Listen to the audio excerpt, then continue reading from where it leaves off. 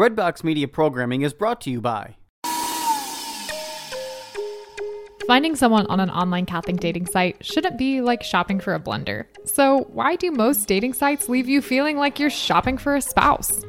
At Catholic Singles, we connect members through our unique user polls and activities, which help you discover other members and their personalities and interests. Because you're a person, not a profile picture. So stop shopping and start discerning. Trust your love story to the original Catholic dating site and use the promo code BREADBOX at checkout for 20% off at CatholicSingles.com.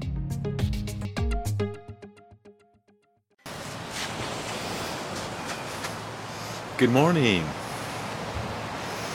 Good morning. Beautiful morning in Satellite Beach, Florida. I'm Bear Wasnick, and I'm bringing to you this beautiful gift that the church has given us, the Catechism of the Catholic Church. It goes back all the way to around the year 70 or 90 AD. Hey, Tony. Hey, Pat. When the very first catechism was called the Didache. It was called the Two Paths, or the Two Ways. It's a very small little document, but it described the moral teaching of the church, and it described the liturgical, the way they worshipped, especially they described the Eucharist. They talked about praying at regular hours every day. For example, even now we do the Liturgy of the Hours. So it's a really cool document because it's like a seed that you can see has grown into this beautiful catechism. It had been missing for a thousand years or hundreds and hundreds of years. It had been referenced and quoted, but we didn't have the document until a Coptic, I believe it was a Coptic monk or an Eastern monk, I think in Turkey, was going through some old codexes in their library and discovered it. So we're so thrilled to have all the way back to the Didache. So in the Didache it describes the Eucharist, it describes praying at certain hours, it forbids same-sex attraction and abortion. Just thought you might know that those two things were both considered immoral, as well as other things, sex outside of marriage and things like that. The church has stood for that for a long, long time. So I don't have my glasses. By the way, I can remind you guys, I'm coming to you guys. I won't be doing this on Monday because I'm traveling home to Hawaii. So I probably won't do I won't do a show next week until Wednesday, probably. And it'll be probably around the 1 o'clock hour. So in the afternoon. So, because that's my morning in Hawaii. Christ's stay in the tomb constitutes the real link between his passible state before Easter and his glorious and risen state today. So passible means his body was always changing, and now he's in his risen state. You know, Jesus took on our nature. He's all God and all man, and even to this day, he permanently took on the human nature. So still in heaven, he's in his glorified body. The same person of the living one can say, I died, and behold, I'm alive and free forevermore. Hey Ken, good to see you're watching. God the Son did not impede death from separating his soul from his body, according to the necessary order of nature. So that's the definition of death, is when your soul leaves your body.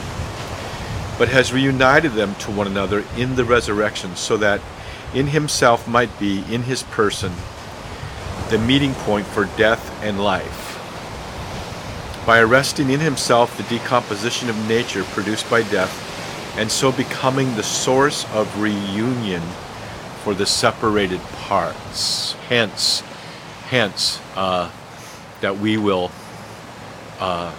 receive a glorified, resurrected body. When we die, and we go to either heaven or hell. There is a place called purgatory, which is part of heaven, which is the final purgation for our own selfish agendas.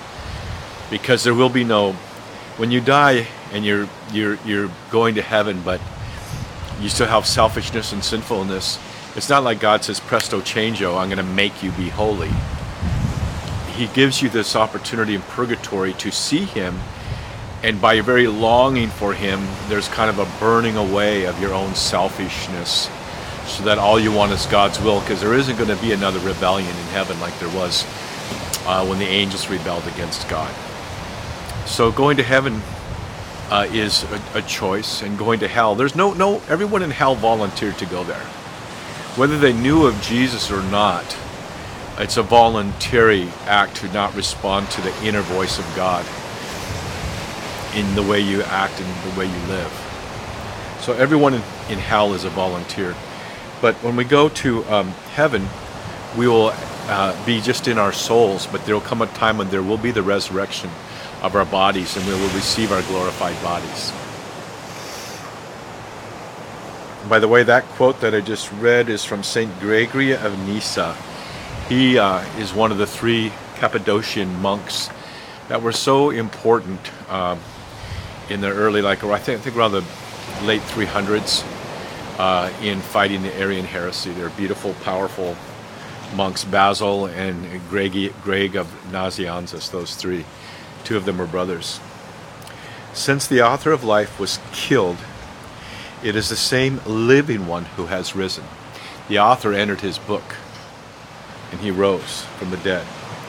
The divine person of the Son of God necessarily continued to possess his human soul and body separated from each other by death.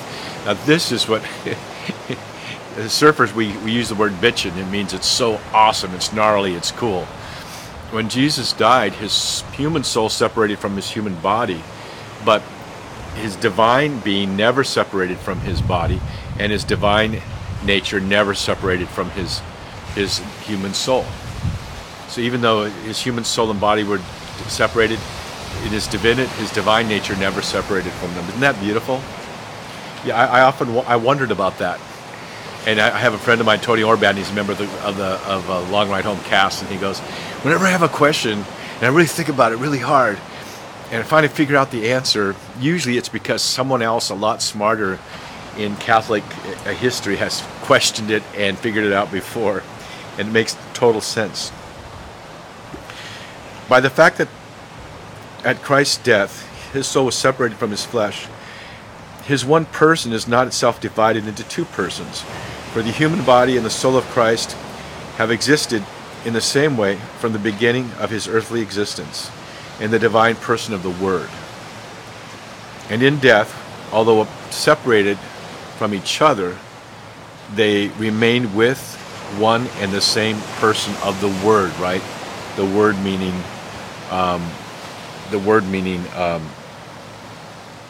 the Word of God, the second person of the Trinity. That's St. John Damascene. So some of these people are pretty smart, huh? I'll let you enjoy the sunrise for a moment.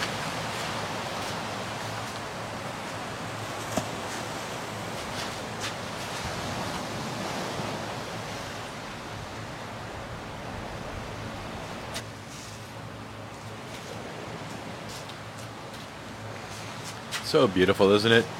Yesterday I just happened to glimpse out my window here. We're renting a place here in Satellite Beach. We've been renting for about a month. Really love this little condo complex.